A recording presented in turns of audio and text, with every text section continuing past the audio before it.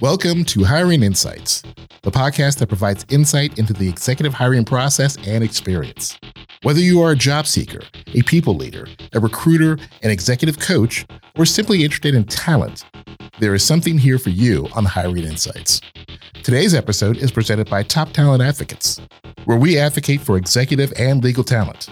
You can learn more about Top Talent Advocates, listen to other episodes, and hire great talent by visiting toptalentadvocates.com and clicking on podcast.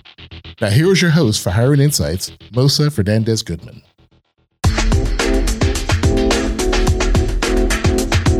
Welcome to another episode of Hiring Insights.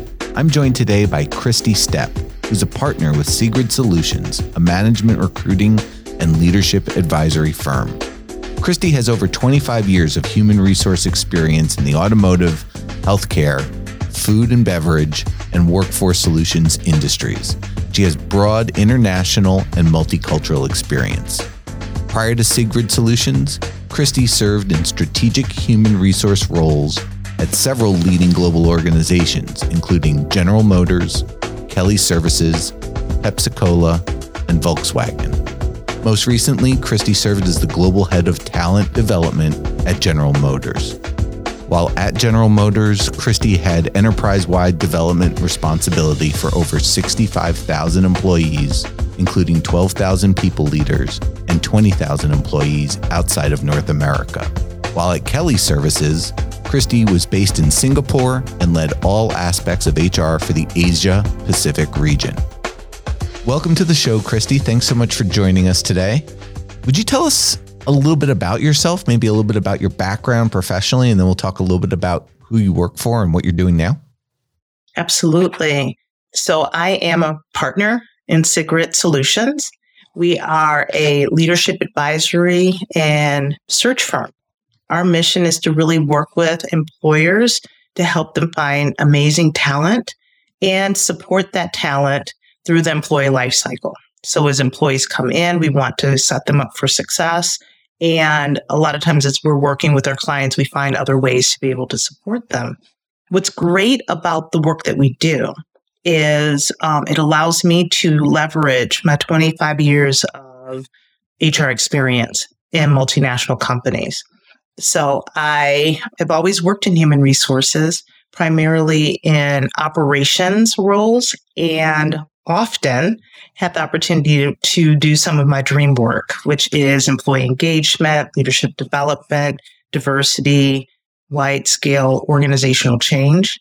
So all of those things in my career.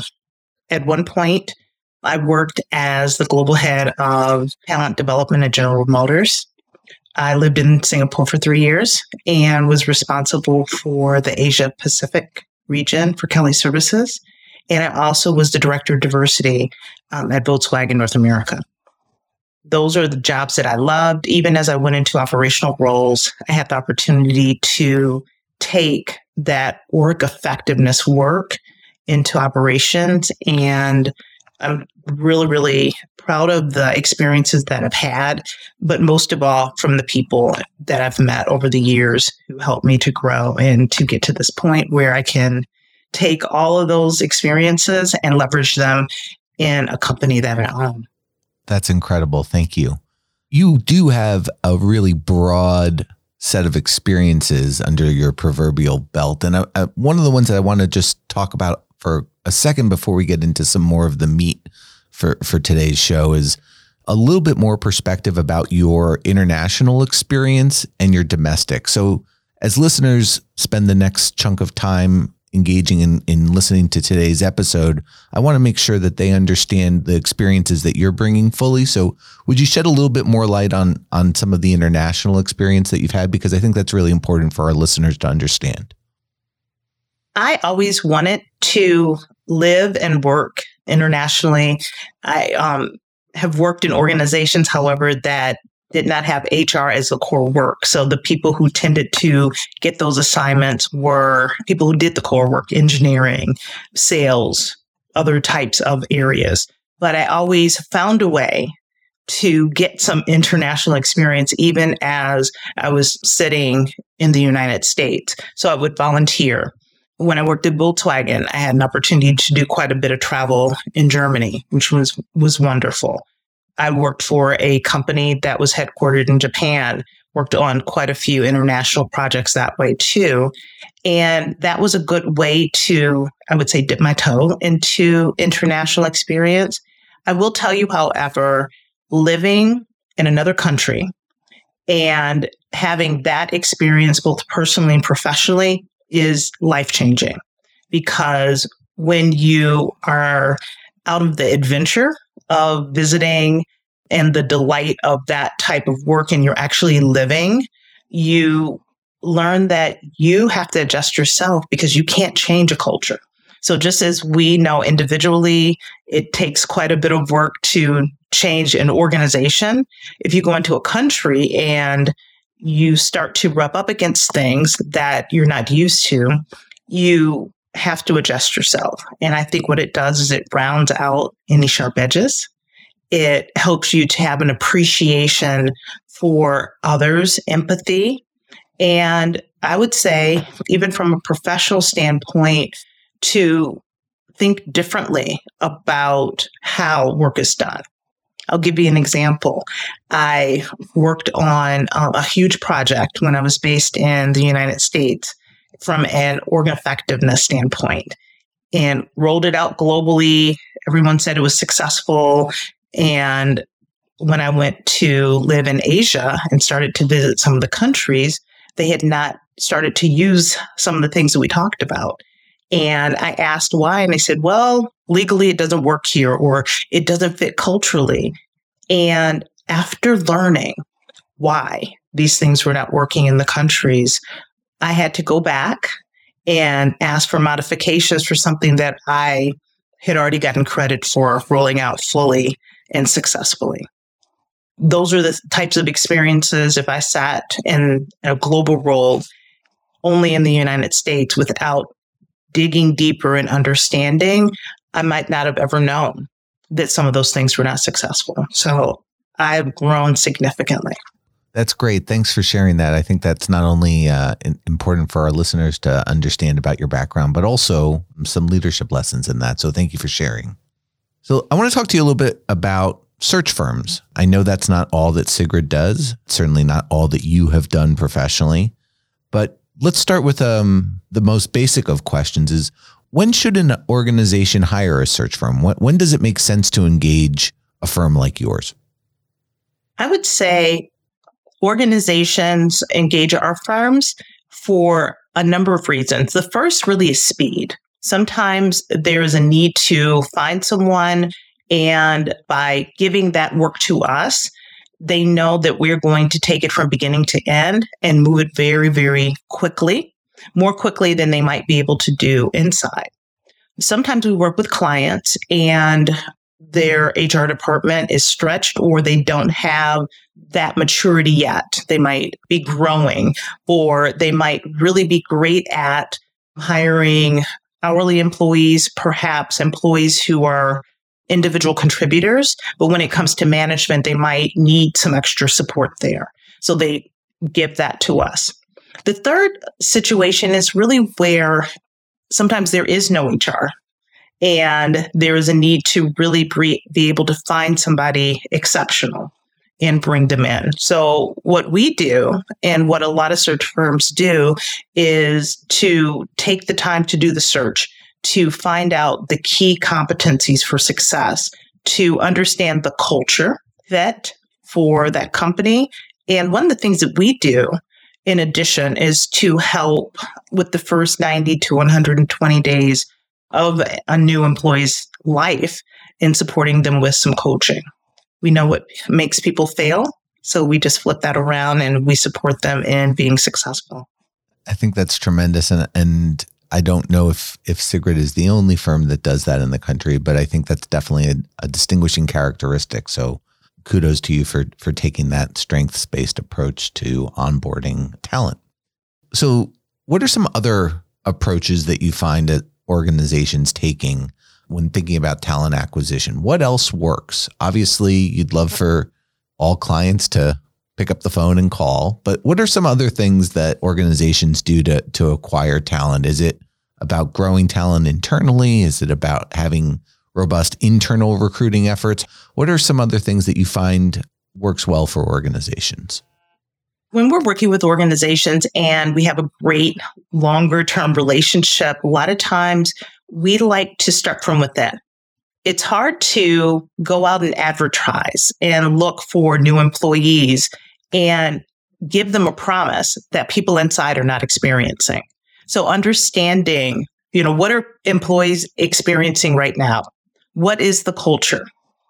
A lot of organizations, especially now, talk a lot about their aspirational goals, their aspirational culture. And when you were looking outside to bring someone in and you're sharing that, it can feel inauthentic to people inside the company.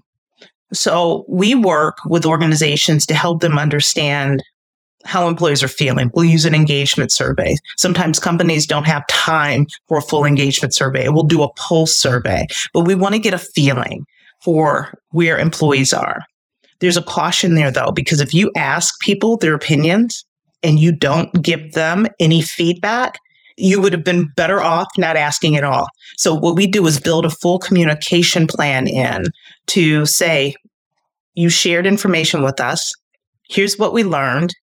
Here's what we are going to do from a strategic standpoint, from a corporate standpoint. And here's what we're going to ask you to do, because together we can become a better organization. When you do that work and then concurrently start to look externally, it makes it better. So a lot of companies will make a promise and not be able to line that up with reality. We work behind the scenes to help organizations do that. And that is very, very important. Another piece that I think is very important is succession planning. So if you know where your organization is going and you know that you have individuals inside the organization who can fill other roles, thinking about that proactively is important.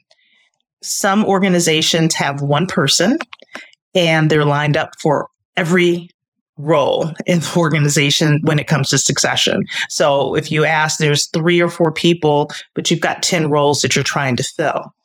So I'm going to ask you a question that might be a little more tactical, but if you could shed some light and help us sort of peek behind the curtain, if you might be able to walk us through the discrete steps a recruiter or a headhunting firm or a search firm, choose your term of art, whatever the discrete steps those types of organizations go through from working with a hiring manager through the onboarding of a candidate, just those big milestones of a search. Because as a candidate and the people that I'm often working with, there's not an understanding or an appreciation for that all too often. And I think the complexities of a search are often lost on those who are being searched for. To launch a great search, we really have to understand what an organization needs. We will start with the job description, and often we'll have a larger conversation about the org chart, the organization. How does this role fit? Who does it report to? Was it a replacement or is it new? And what is the goal for this role in the future?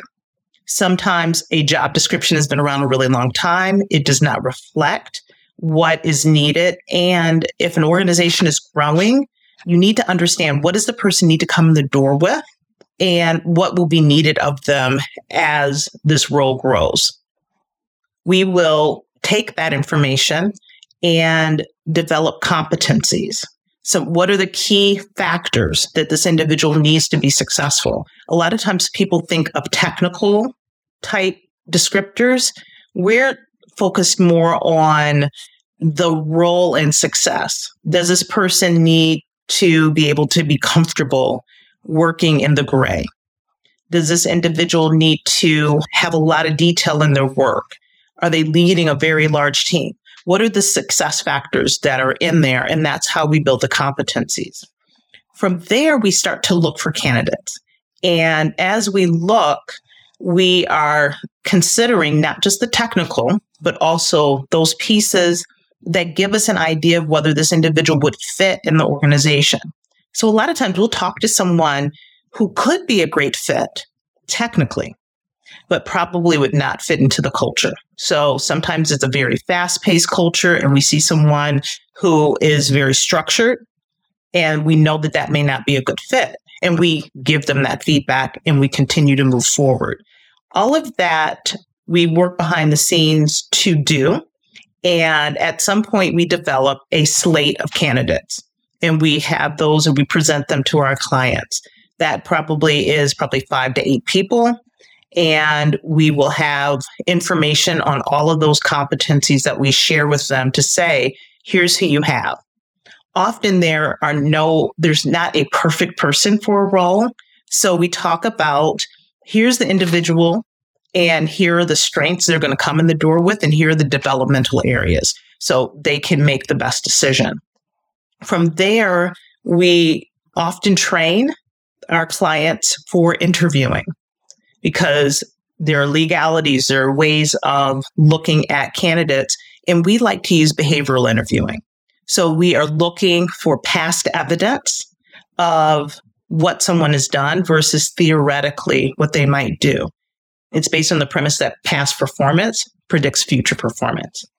After we get to that point, we may use psychometrics or other types of assessments to look for fit.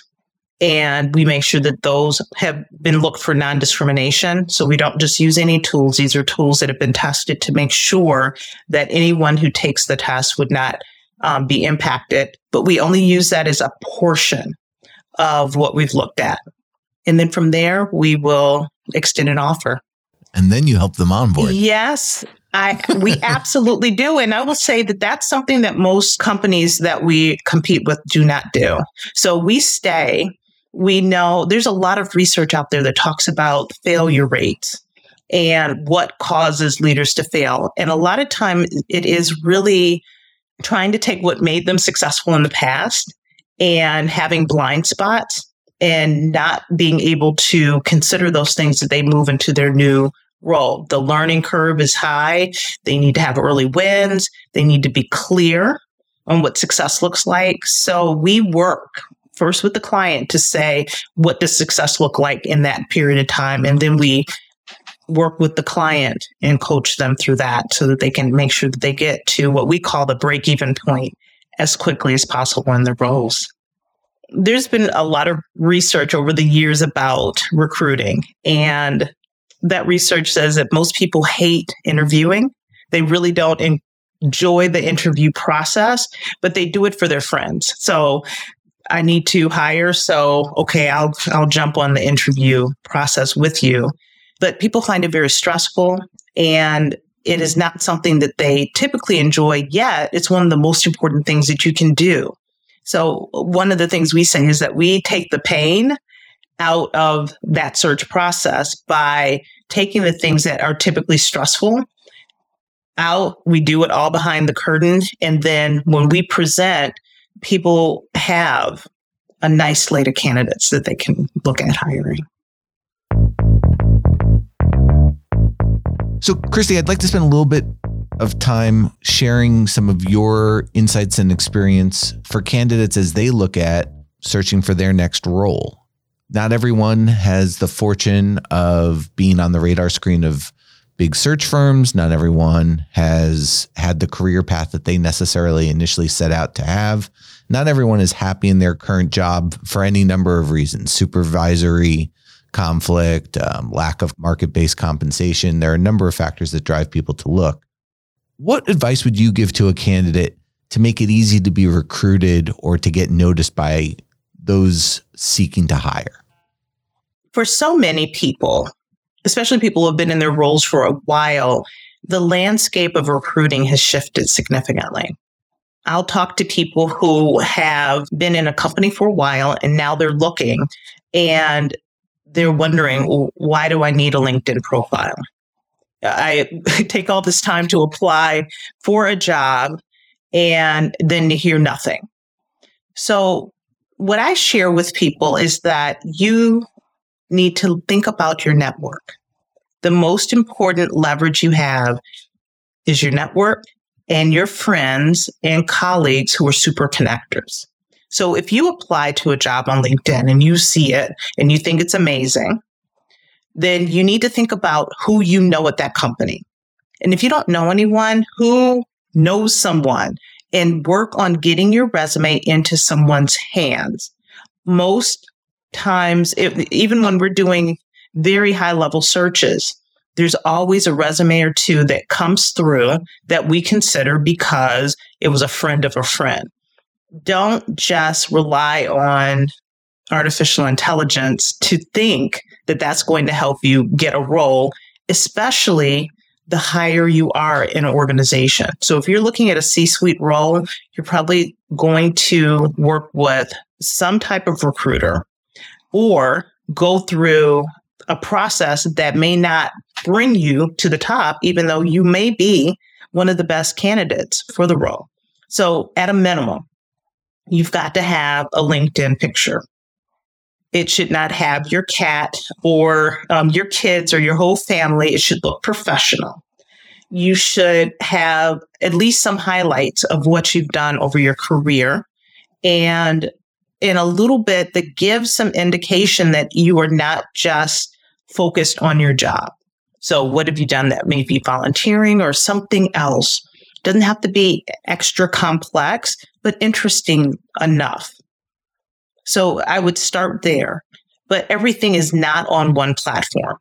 And letting people know that you are looking helps a lot. So you may have to think about, when I say super connectors, I'm thinking about the friend that you have or the colleague that you have that always knows someone. I need to get my hair cut. Oh, I've got 3 barbers, and whoever that individual is, think of who your super connectors are and let them know I'm looking. And so let's talk a little bit about that notion of a super connector for a second. There are people that every one of us knows who are just that, and maybe we ourselves are that.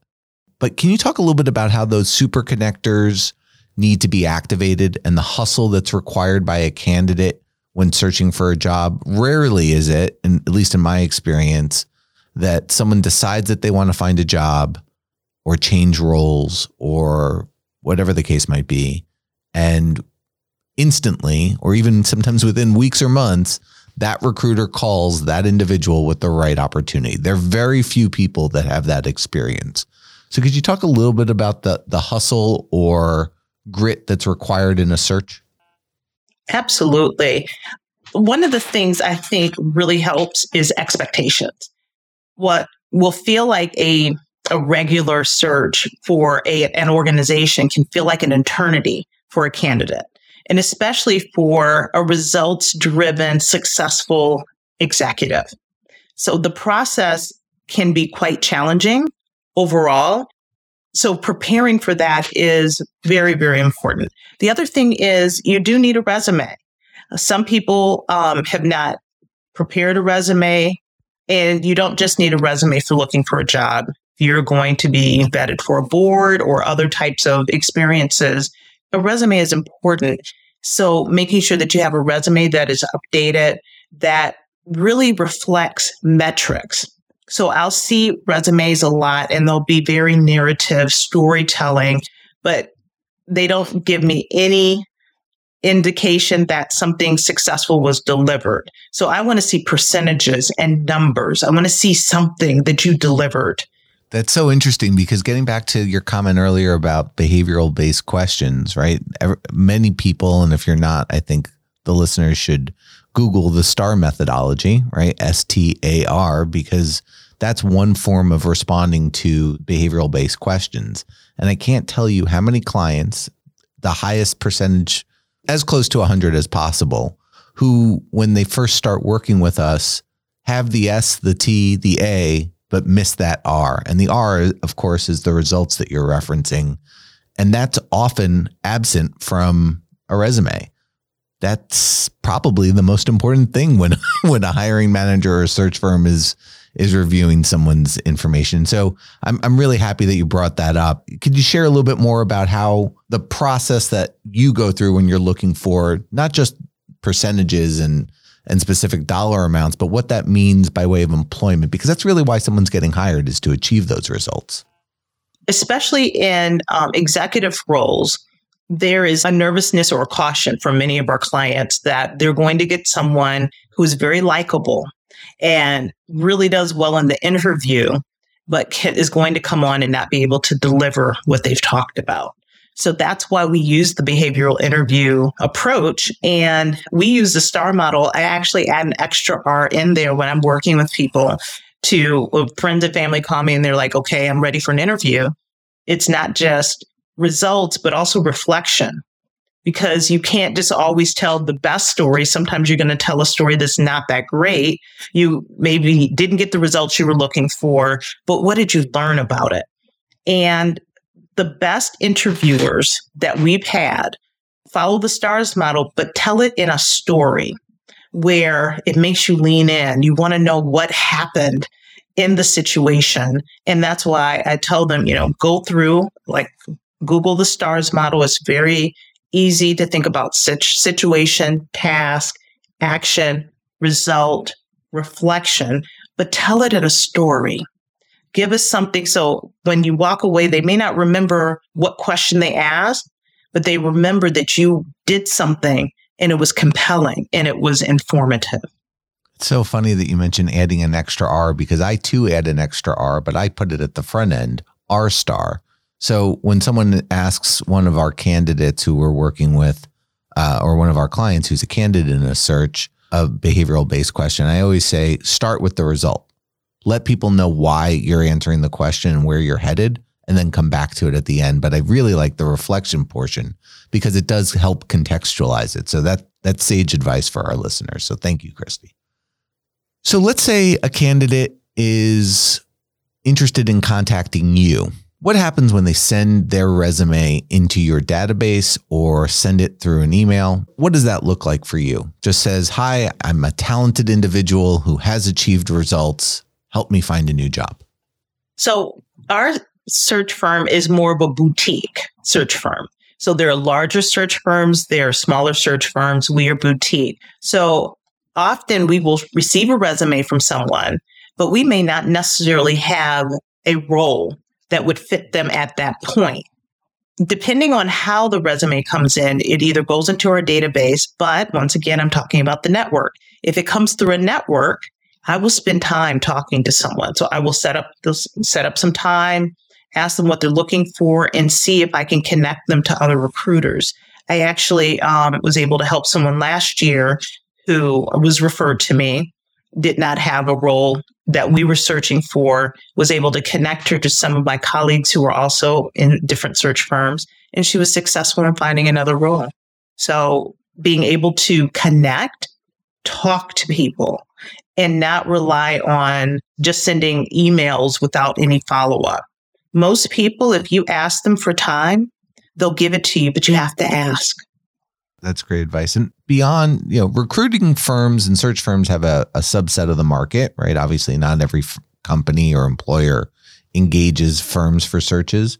What are some other approaches that you would suggest a candidate look to or lean on to help find their next role? One of the things I tell people to do is to think about the work they're doing and the work they want to do and the type of company where they want to work. So I'm here based in Michigan, and there are individuals who will say, I want to work in a large organization, but I don't want to move. What can we target? Well, let's look at what companies are headquartered in Michigan. What companies are headquartered within the area where you'd like to work? Are there organizations that might be in the region that would allow you to have some type of hybrid work? And then start to target them. Who do you know proactively?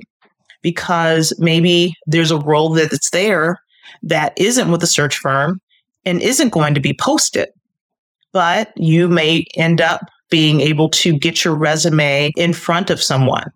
The other thing I really strongly suggest people do is what I call informational interviews. So find someone who's working in an organization and say, I know you don't have a role right now, but I'd love to come over, talk to you a bit, tell you a little bit about my background, and find out more about your organization. At a minimum, you've made a network connection. Beyond that, it could lead to a role. So if you're an executive level candidate beginning your job search today because you've either been let go or you want a change for any multitude of reasons, what advice would you give to that candidate starting their search tomorrow? I think the most important thing is to have a partner to support you. And that can come in many different forms, but I'm talking about a professional partner. When you are searching for an executive role, most of those roles are not going to be posted on LinkedIn. They're not going to be, even if they're in a search firm, you're not going to be able to know that they are there. So you need to have some support in being able to find that. But also, I would say you need a partner to help keep you grounded through the process. Because if you have been employed and you've been employed in an executive role and you are used to a certain pace and delivery, the search for another role can be quite challenging.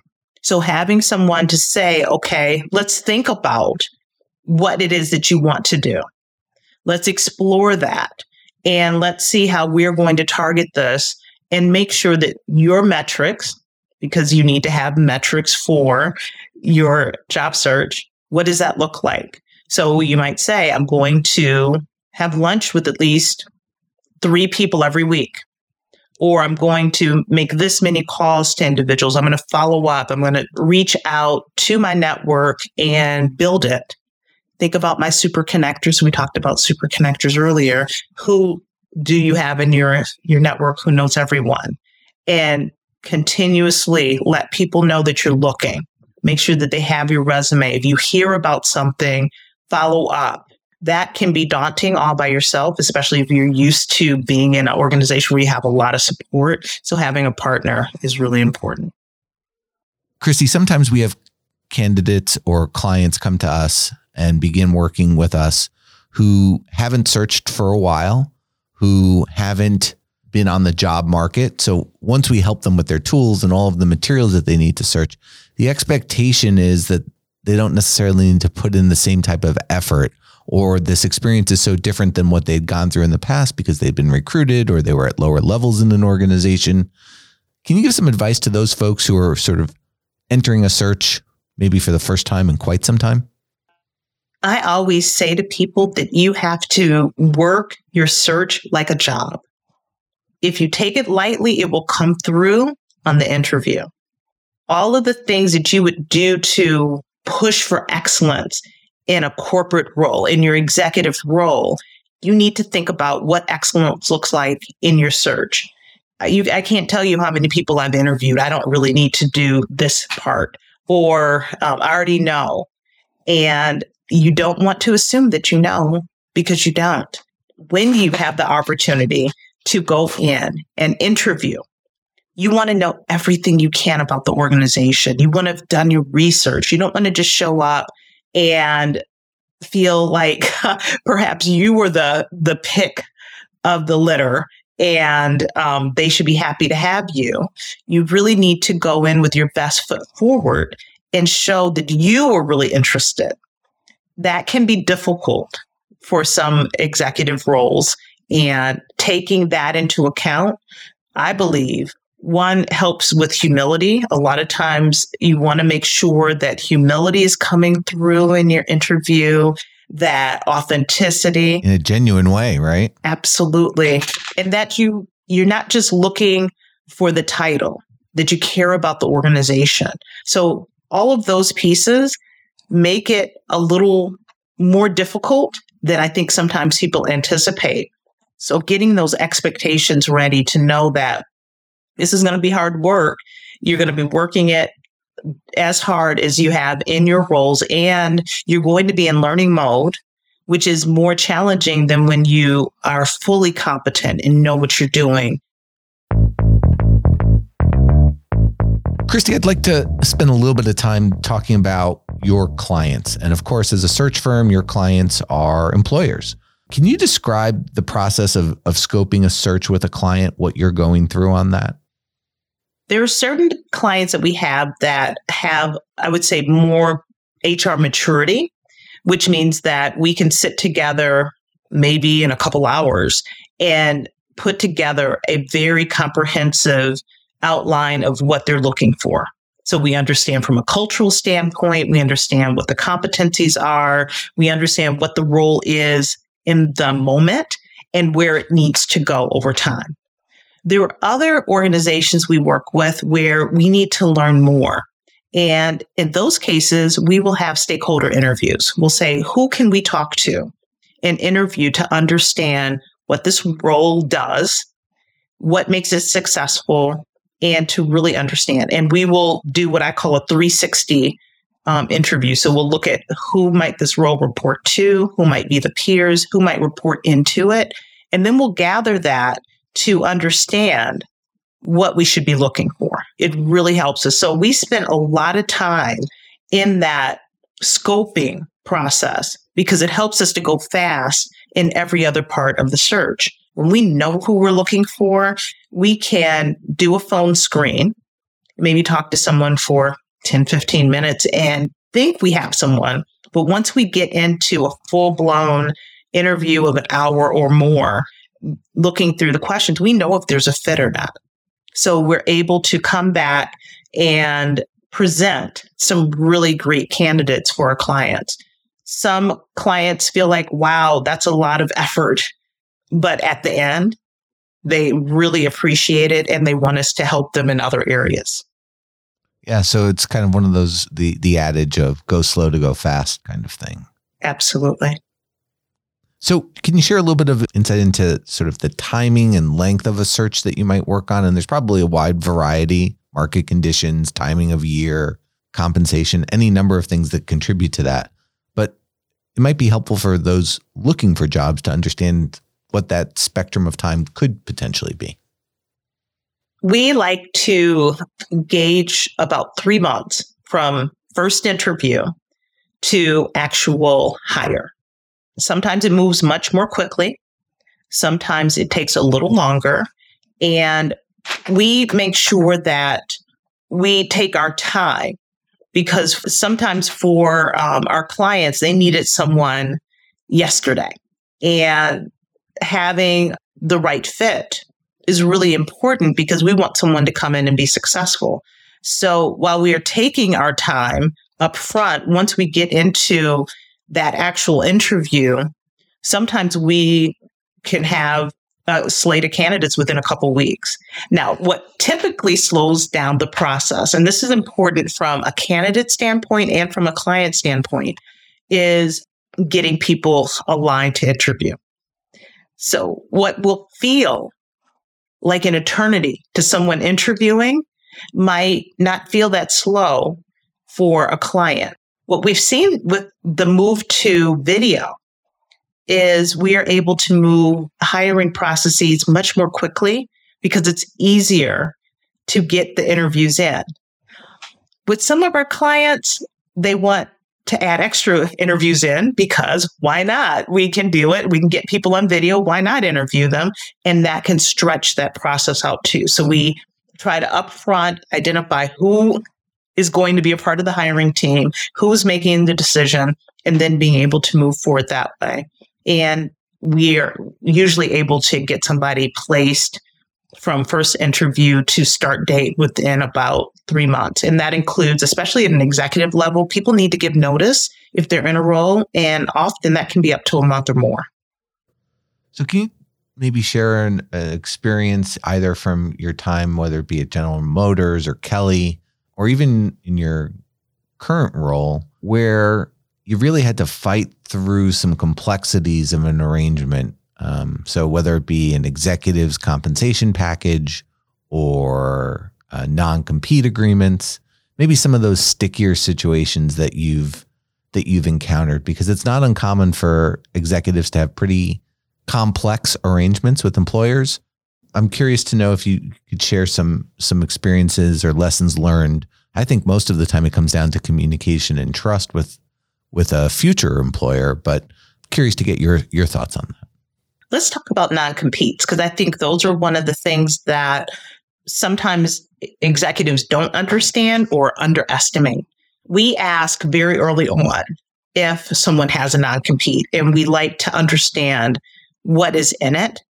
Non-competes really don't work if they're not enforced. So companies need to enforce them, and often candidates are surprised when they are enforced.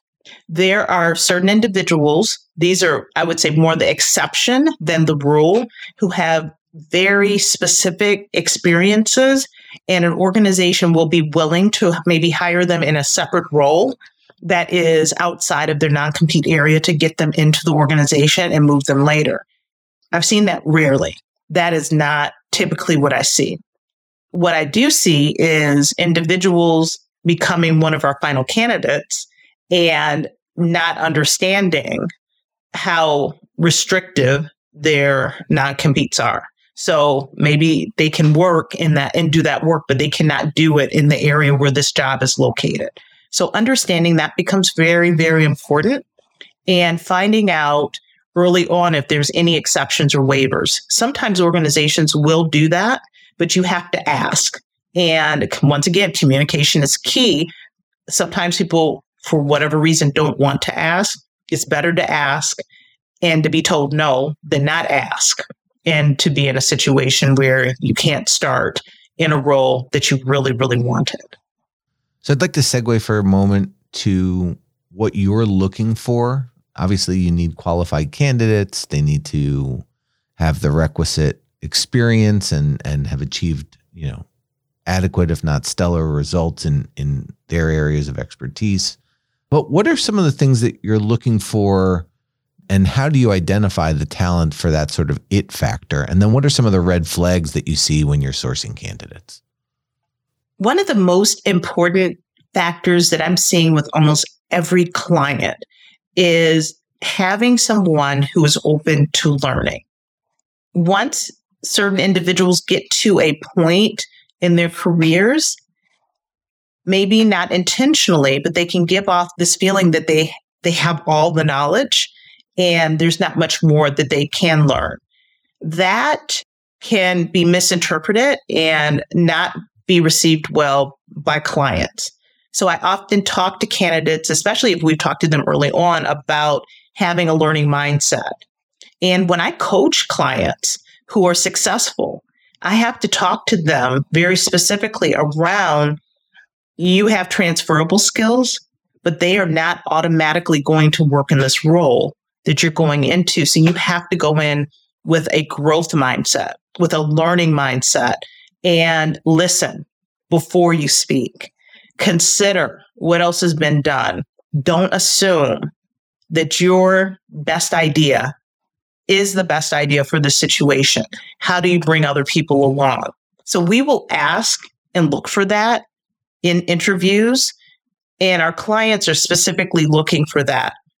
And you can fake it and make up some stories and do great in your interview, but it's going to come through when you actually start in the role. And we want people to be successful. One of the best things you can do is to make yourself uncomfortable. Think about, what is it that I don't know that I need to learn? And keep yourself in an area where you're always learning something, so you can have that humility and remember what it feels like not to know something. That's great advice. Tremendous advice. And a perfect segue, actually, to training and development. So can you tell us a little bit more about your specific T&D experience? About you've worked at one of the largest companies in the world as a head of talent development. So can you share a little bit more about your experience in that area? One of the biggest changes, I think, for training and development is the move away from classroom only. So when I started my career, there was a philosophy that everything had to be in a classroom and it needed to be facilitated, and people probably would not get value if they were not flown in, sitting together, learning, and you could keep your eyes on them and have an engaged training experience. Over the years, with global financial crises and organizational challenges financially, I had to think differently, and others in roles like mine had to think differently to say, how can we help people learn and grow, yet not fly them and have them sit in a classroom? How do we make that work? And that's where this premise of blended learning has come in, where you can watch a short video, you can get something, and then come in and have an experience where you're looking more at application, behavior change, relationship building, accountability. So at this point, that is much of what I do from the leadership advisory part of our business, is to record a short video about change. What is change? Why is it important? Why should you care as a leader? And then bring leaders into an experience that has them consider what they're living. How is that impacting your ability to lead? How is it impacting you as an individual? Do you even understand why the organization is changing? And how are you going to work through to be the best leader you can be and deliver on all the things that you're already needing to do in your role? That blended learning, that collaborative learning, we sometimes call it circle learning, where you get a small group of people who are learning the same things and having a shared experience, is really, I think, where we're going. You can still do classroom. It will be interesting to see how that plays out, but I think that we're sitting with blended learning for quite a while. Really interesting commentary on the evolution of training and development, and also about, I think maybe you were touching on a topic that's often referred to as some of the adult principles of learning when it comes to approaching people with different forms of learning, because not everyone learns in the same fashion. Is that a safe assumption? Oh, absolutely. So one of the things that I think organizations, and we talked about this a little bit earlier on the topic of succession planning, need to do is invest in training and development in order to work on retention, right? Particularly with people staying in jobs for shorter and shorter periods of time and a greater volume and velocity of turnover in organizations writ large. I'm curious to know how you might have leveraged training and development during your time at General Motors. And then specifically, what does Sigred do today to help organizations work on retention so that they don't have to call the other portion of your business and have you find people for them? Training and development, I guess, with respect to retention would be the question. One of the things that I think retains people in many ways is the opportunity to learn, and that the organization invested in them in what they are interested in learning. And that can show up in all different ways. So, of course, we use a platform that had lots of certifications. You could go on and do self-paced certifications and learn. There were also opportunities for people to learn in small groups, and still classroom. There were still classroom opportunities, but more localized versus having, in the past, a lot of training departments had very large budgets for travel. So a lot of that travel you won't see as much, but still the face-to-face is valuable. The other thing that I've seen a lot of development happening through is through affinity groups. So organizations within a company, a group of people who have a shared interest, actually going to the organization, asking for funding and sponsoring different types of development in that way. So that helps a lot. There is a big change, in my opinion, from the types of development that people wanted earlier in my career. We used to talk about people wanted development to get the corner office. And for many organizations, there is no corner office, or it might be shared, or whatever it is, it's different. So there is a desire for many people to have depth and breadth, not just to be the most technically astute person, but also have EQ. So EQ is important, and there are a number of other factors that are important to someone's training and development plan. Would you share a little bit more about that? One of the things that we know is the higher individuals move in an organization into executive levels, the less technical competency drive success. A lot of the success factors start to move into other areas. And those are sometimes more difficult for people to move into. So I'll give you an example. We can have someone who is a working director and may lead people, but also has opportunity to push her, her sleeves up and do the work. When an individual is moved into that next level, often there is a feeling of loss. I don't get to do the fun work anymore. My direct reports have to do it. And now I'm dealing with this strategy stuff. And there's not really anything tangible that I can look to say that I've done a great job today. When you're sitting, you've already been through that process. It's hard to remember how difficult that is. Yet if you can train people and have development to say, this is the journey we're putting you on.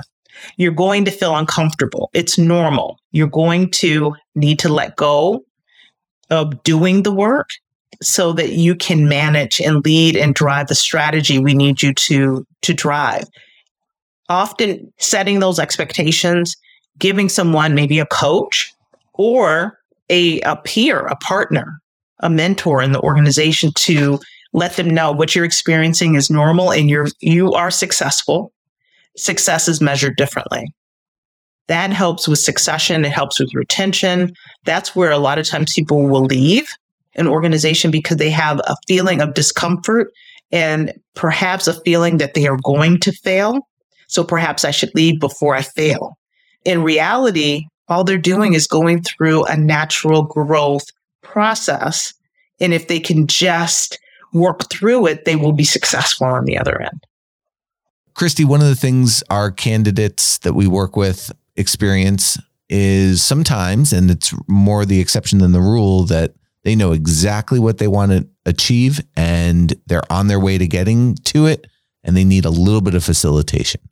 Most of the time, however, when a candidate or a client comes to us, they often don't know how to get started in their search, or the prospect of looking for several months is incredibly daunting to them and they don't know where to begin.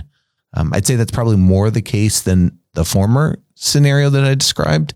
If you're an executive getting started for your search today, what would be some advice that you, given your years of experience, might lend to that person? I would start by saying, connect with an organization like Top Talent. That would be the beginning, especially if you have been in an executive role for a while and you have not searched in a while. It is not just the technical support that you would receive, the looking at your resume, having someone help you with interview skills. That's the easy part. The more important part is to help you as you go through the emotions and disappointments and successes in the search, because you will have different feelings about your search process. You may think that you were the top candidate. You may not get a role. You may become the top candidate and be surprised and not be sure that this is the organization where you would fit. You need to have a partner to be able to help you through that, especially at that executive level, because the decision you make is so important. Kristi, thanks so much for being with us today. We really appreciate you taking the time and sharing your insights and wisdom with our listeners. I know they valued it, and I know I valued it. So thank you again for taking the time. As we do on every episode, we support a nonprofit that is a particular point of passion for our guests as a small way of saying thank you. And so I'm wondering if you might be willing to share with us what nonprofit we should be supporting today. Absolutely. I sit on the board of Focus Hope. It is a nonprofit in the city of Detroit, and it has been in existence since 1968. I remember being a preteen and a teenager going to walk to support Focus Hope. This organization is focused on overcoming racism, poverty, and injustice, and they do it in a very interesting way. They support early childhood education, they support food for seniors, and they provide job training. So being able to support that organization would not only make me really pleased, but also be able to impact a wide range of people and change lives in the city of Detroit. Kristi, thank you so much for joining us today. Can't tell you how appreciative we are of your time. A lot of our listeners who are interested in learning more about you and about Sigred Solutions to either engage you for services, pick your brain, what's the best way to get a hold of you? They can go to our website, www.sigred, solutions.com. They can email me at Kristi, Kristi, .stepp, STEPP, at sigredsolutions.com, or you can give us a call, 313-474-1300.